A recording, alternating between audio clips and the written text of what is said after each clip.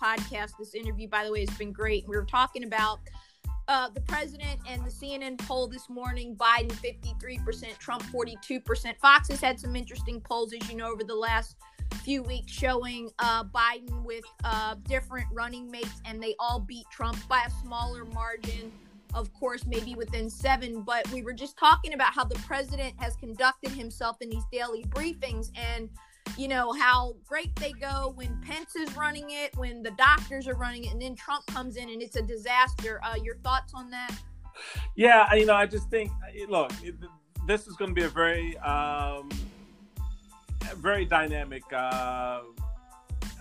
part of this process. It's going to be really, really difficult on a number of levels for folks. And look, I just think what we have to do is, at the end of the day, this is going to be at the feet of the American people. You know, who the running mates are, who the choices are, how the campaigns unfold. There has never been more of a referendum on a presidency as this election will be. I agree. Michael, question.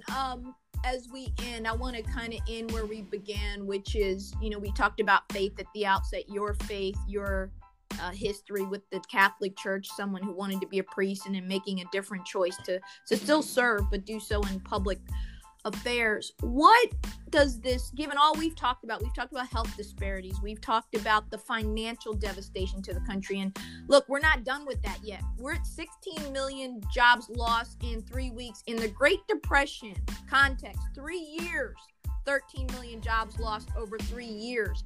We've lost 16 million jobs in 3 weeks. So the question I have for you is, as someone who's held office, been a party chairman, but most of all, you love your country, as we all do. How does America come out of this, Michael, and what can we expect once we're allowed to come back out, once we're allowed to open businesses again? How long is it going to take us to recover and kind of end us on a positive note, if you will? Well, yeah, I think we just got to go to the thing that has made us most resilient, and that's that American spirit, that sense of who we are. We know who we are. We've been in the room before.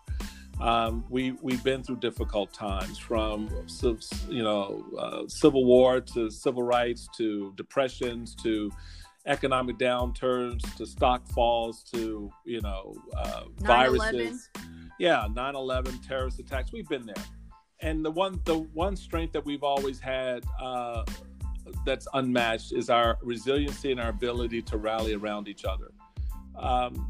Even when our leaders have fallen short in their ability to lead, we have led as Americans, and I think that's what this is going to require. It's going to take time. It's going to take effort, but that's the American spirit. It's what we do. It's what we know, and it's why the world looks to us in many times for these things to take place. So when these things happen, so I think we take that spirit out into our communities when the skies lift, and we center our prayer around those efforts, and I think we'll be okay. I agree with you. So last words again. Today is Saturday. Sunday, Easter Sunday is tomorrow. Folks will not be able to go to church as we normally do. We won't be able to put on our pretty dresses and have the kids dress up. And, it's going to be a different Easter Sunday. Thoughts on, again, faith as we part. You began with faith, but, it's going to take a toll on people, I think, not being able to go to church. And particularly in our community, the Black community, how sacred that is. Just thoughts on getting through Easter Sunday tomorrow as we go forward. Yeah, I think you just keep it in prayer.